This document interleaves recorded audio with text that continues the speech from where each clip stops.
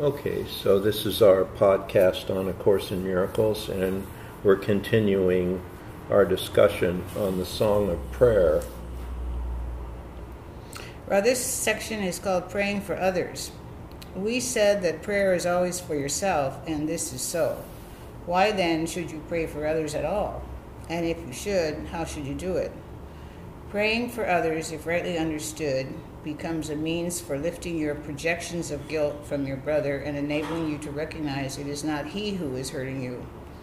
The poisonous thought that he is your enemy, your evil counterpart, your nemesis, must be relinquished before you can be saved from guilt. For this, the means is prayer of rising power and with ascending goals until it reaches even up to God. The earlier forms of prayer at the bottom of the ladder will not be free from envy and malice. They call for vengeance, not for love, nor do they come from one who understands that they are calls for death made out of fear by those who cherish guilt. They call upon a vengeful God with a lower G, and it is he who seems to answer them. Hell cannot be asked for another and then escaped by him who asked for it. Only those who are in hell can ask for hell. Those who have been forgiven and who accepted their forgiveness could never make a prayer like that. Okay. Did you understand that part? Well, it says, you pray for yourself, and then this subject of praying for others, it's like you want to be free of your own guilt, and you also want to remove that from what you think of others as well. So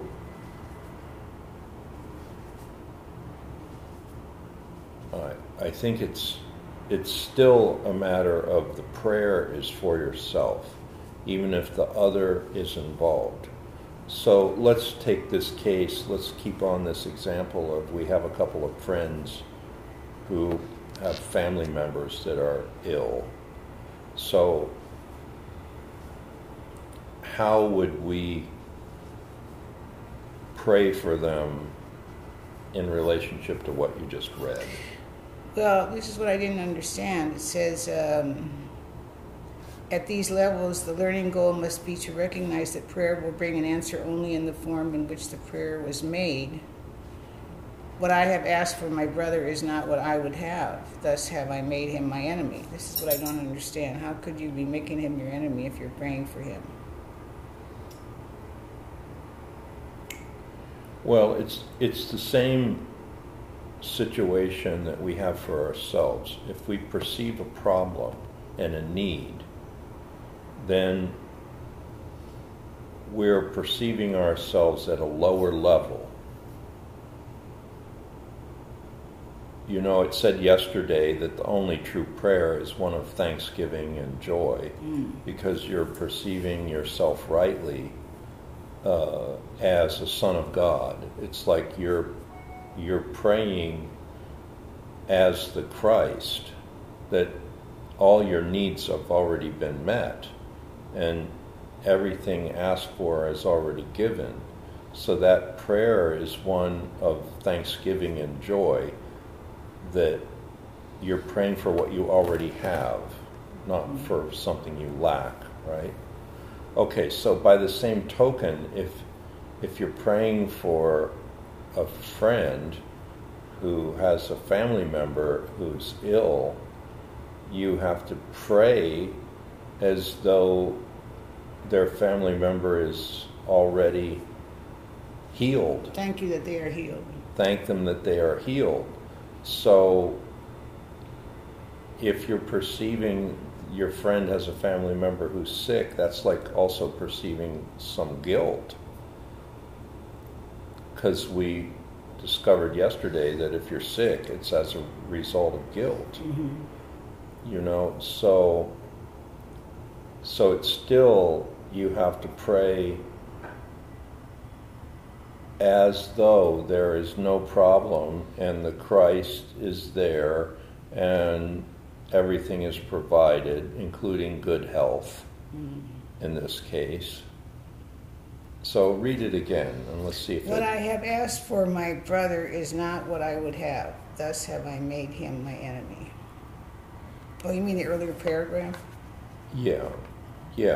Read just that part of that second paragraph. The earlier form of prayer at the bottom of the ladder will not be free from envy and malice. They call for vengeance, not for love, nor do they come from one who understands that they are cause for death, made out of fear by those who cherish guilt. Okay. That's pretty heavy. Yeah. Hell cannot be asked for another and then escaped by him who asked for it. So, if the bottom of the ladder, the prayer will not be free from envy and malice? Well, I think we still have to go back to everything is provided, and all of the answers are already there. And if we're praying for a lack, to be filled, then we are perceiving the lack. So the lack could come in the form of sickness. Mm-hmm. Like we have a friend who has a family member who is sick. Mm-hmm. Well, are we going to perceive them well, or are we going to go into agreement with them being sick? Mm. And I still think that that's what it's talking about. Like the guilt would have to be there if we're perceiving the sickness. Here's what it says. So if we have not in our prayer removed that guilt and see the people as well, then we're attacking them. Oh, wow, that's pretty intense. Yeah, I see now what you're saying. So that's what it's saying. Yeah. Like you're perceiving the guilt still there. You're not removing it. So then, and that's always going to be, have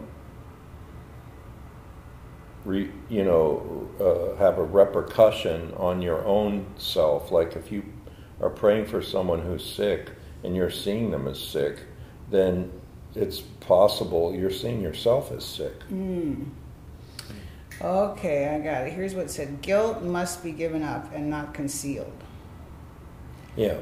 Nor can this be done without some pain, and a glimpse of the merciful nature of this step may for some time be followed by a deep retreat into fear.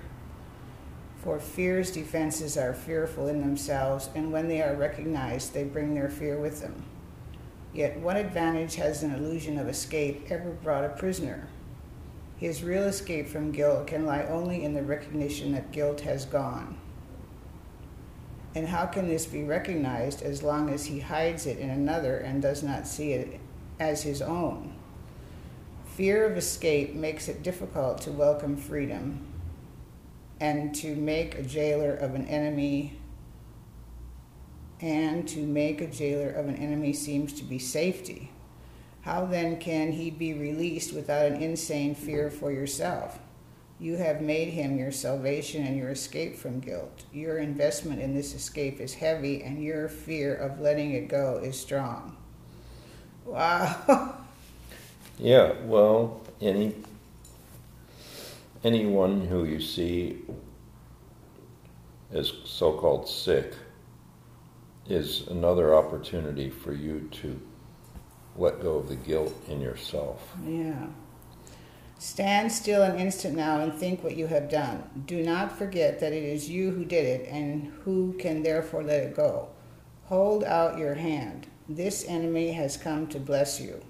Take his blessing and feel how your heart is lifted and your fear released. Do not hold on to it, nor on to him.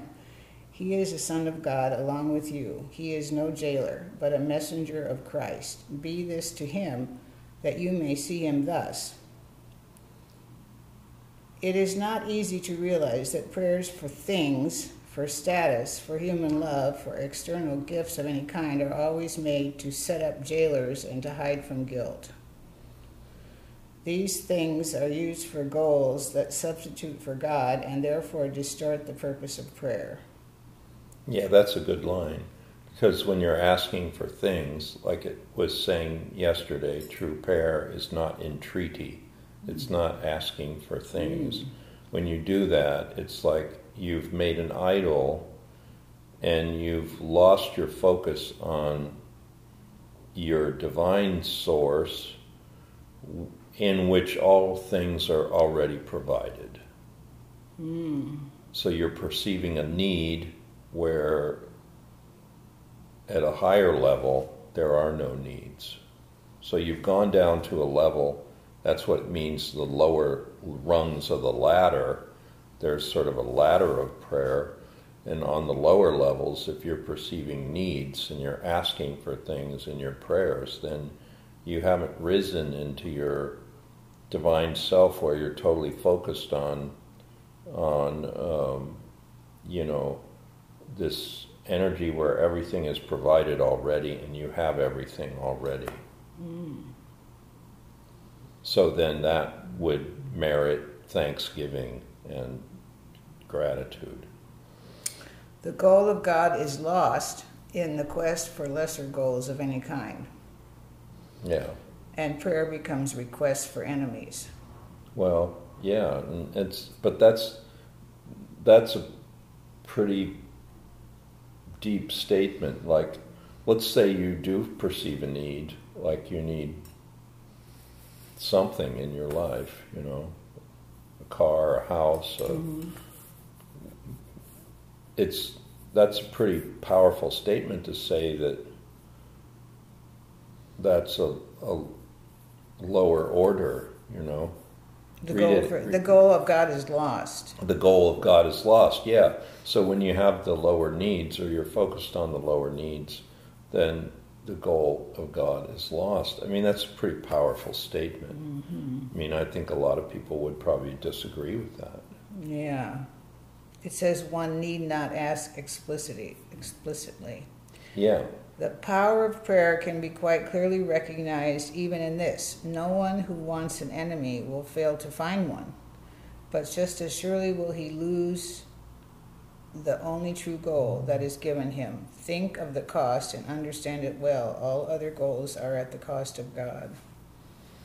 Well, yeah, I mean, that's another powerful statement. Who would believe that wanting something to be fulfilled other than your connection with God is racked with guilt, Yeah. So, I mean, this Course in Miracles is not for the faint of heart. No, my goodness. So basically it's saying the only one prayer is for your absorption into your divine consciousness. That should be the only prayer we have. That should be the only prayer you have. And anything else is going to divert your attention away from that. And therefore that's an attack, and that's guilt, and that's something at a lower level, and it's not true prayer. Saying only prayer is your prayer to be aware of your divine connection and the joy and the gratitude and the thanksgiving that comes along with that. Wow. And then in that connection, all your other problems are solved. Okay. See, it's very similar to that 2 lessons where it says, let me recognize the problem so it can be solved, and then let me recognize all my problems have been solved. Well, it says you think you have 1,000 problems, and then you go about trying to solve each one, but the only one real problem is your imagined separation from your source. And if you solve that problem, all other problems would be solved, because if you're divinely connected to your source, in that connection, there are no problems. But you'd have to shift your focus and stop trying to make up these problems and solve them, because it diverts your attention away from your divine connection. So the only prayer we should have is, I want my divine absorption in God, right? Something like that, yeah. Wow. Should I read this another one or do this one later, praying with We'll others? read that last paragraph again. And It is not easy to realize that prayers for things, for status, for human love, for external gifts of any kind are always made to set up jailers and to hide from guilt. These things are used for goals that substitute for God and therefore distort the purpose of prayer. The desire for them is the prayer. What does that mean? The desire for them is the prayer. Okay, so if you're setting up needs and you have these desires and you have these needs that aren't met, then that's the prayer. You've diverted your focus away from your divine connection, and you've said, oh, I don't have everything, I need this, or I don't have everything, I have this desire, or wouldn't I be more happy if I could accomplish this? So you've diverted your attention away from your source. And you've made that an idol, and then that's kind of your jailer. It's kind of a prayer, a negative prayer. It keeps you in lack. It keeps you in not having, not being. Probably keeps you in some degree of unhappiness. So that's a misuse of prayer. The goal of God is lost in the quest for lesser goals of any kind. That's a strong statement. So how many people spend most of their day focused on their divine connection? Yeah, very few. Not too many people do that because they're too preoccupied with everything else. I mean, and then they're going to say, well, in order to be responsible, we have to be focused on these worldly things. Well, yeah. But in the focus on the worldly things, are you seeing that divine connection in that? It's like you could be doing the dishes, thinking of how much you hate doing the dishes, or you could be doing the dishes thinking about the beauty of God in the dishes. And it's going to be two totally different experiences. Right. Okay. So this, it's not saying you're not going to have interactions in the worldly level. It's just saying that what are you focused on while you're in that worldly level, and you can focus on the divine connection within those activities that you have in the world. Should I read this page or do it tomorrow? Just do another paragraph, yeah.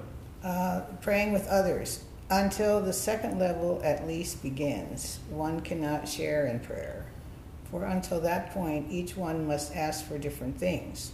But once the need to hold the other as an enemy has been questioned, and the reason for doing so has been recognized, if only for an instant, it becomes possible to join in prayer. Enemies do not share a goal. It is in this their enmity is kept. Their separate wishes are their arsenals, their fortresses in hate. The key to rising further still in prayer lies in this simple thought, this change of mind. We go together, you and I. Okay. Now is it possible to help in prayer, and so reach up yourself. Reach up yourself. This step begins the quicker ascent, but there are still many lessons to learn. The way is open, and hope is justified. Yet it is likely at first that what is asked for even by those who join in prayer is not the goal that the prayer should truly seek. Even together, you may ask for things and thus set up but an illusion of goal you share. You may ask together for specifics and not realize that you are asking for effects without the cause. And this you cannot have, for no one can receive effects alone. Asking a cause from which they do not come to offer them to him. Yeah, okay. So then, let's use this example of our friends who have family members who are ill. Like, Tarji used to have this prayer when people passed away, and he would say, may so-and-so come to know their true identity, right? So that was the prayer. May John or Jim or Jane come to know their true identity. Well, that would be their absorption into their divine consciousness, right? Their connection with their source. So that's really the only one true prayer. So that could apply to people who are sick too. Like, you wouldn't say, well, let John or Mary have the cure for cancer or the cure for whatever this sickness is. Because, see, then you're saying that it's even possible for them to be sick. The higher level is to say, let John or Mary be absorbed into their true identity or their divine connection. Because at that level, there is no sickness. Do you see the difference? Yeah. You're either praying for them at the lower level where they're sick and you want a solution, which there probably aren't any, and then because the real solution is their divine connection. So you have to pray at the higher level of their divine connection. So that's where it's saying if you're praying with others, you can still make a mistake and pray for things that are diverting your attention from the divine connection. And then you've sabotaged the prayer. I think I'll read these 2 paragraphs and that'll be enough today. Yeah. Even the joining then is not enough. If those who pray together do not ask for all else, what is the will of God? From this cause, capital C, only can the answer come in which all specifics satisfied, all separate wishes unified as in one. Prayer for specifics always asks to have the past repeated in some way. What was enjoyed before, or seemed to be, what was another's and he seemed to love, all those are but illusions from the past. The aim of prayer is to release the present from its change of past illusions, to let it be freely chosen remedy from every choice that stood for a mistake. What prayer can offer now so far exceeds all that you asked before that it is pitiful to be content with less. You have chosen a newborn chance each time you pray, and would you stifle and imprison it in ancient prisons when the chance has come to free yourself from all of them at once? Do not restrict your asking. Prayer can bring the peace of God. What time-bound thing can give you more than this in just a little space that lasts until it crumbles into dust? Wow. Well, I like that part where it says you're praying for the will of God to be made manifest, right? Something like that. What's that line where it's saying, pray for the will of God? Yeah, it says, even the joining then is not enough. If those who pray together do not ask before all else, what is the will of God? Yeah, okay. So in the event that you're praying with others who have family members who are ill, the highest prayer is to pray that the will of God be made manifest. And the will of God is the joy, right? Well, that would be the joy. But see, we don't know people's karmas. We don't know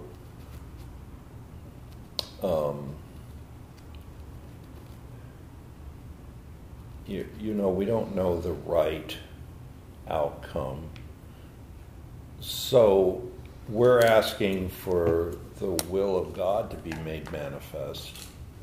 And then I think in that way, we're aligning with what's right to happen or what should happen, and not concluding that, it should be this or it should be that. But wouldn't healing always be the will of God? Well, what do you see as the healing? you see as the healing as somebody staying in their body. Maybe, yeah. You know, like, let's just say somebody has a debilitating disease and it's not necessarily going to get better. Well, the highest thought might be that they're released from their misery and they leave their body. Right. So are we to say that that's not the will of God? You know, and that they should like have this miraculous healing of, you know, all of a sudden now they're not decrepit and they're not in this illness. I mean, I suppose it's possible. Jesus raised Lazarus from the dead. But there's so many other factors, you know, that we're not aware of. So, okay, thank you. Yeah, I mean, I want to get this, you know, like the subject is prayer. The subject is the song of prayer. The subject is making the right prayer, not being fooled into the level of the ego asking for stuff to happen, you know, or asking to get stuff, or asking for a situation to be different than it is. So I think if there's anything I got out about what you read today, is what true prayer still has to be asking for your divine connection and the will of your Creator to be made manifest. And we don't always necessarily know what that is going to look like. You know, in our limited perception, we have an idea of what it ought to look like, but that may not be what it's meant to be. You know, so if we ask for this divine connection and for the will of God to be known, then that is the closest we can come to a true prayer. And then we have to let go of the result that we think it ought to be. Wouldn't you say that? Yeah.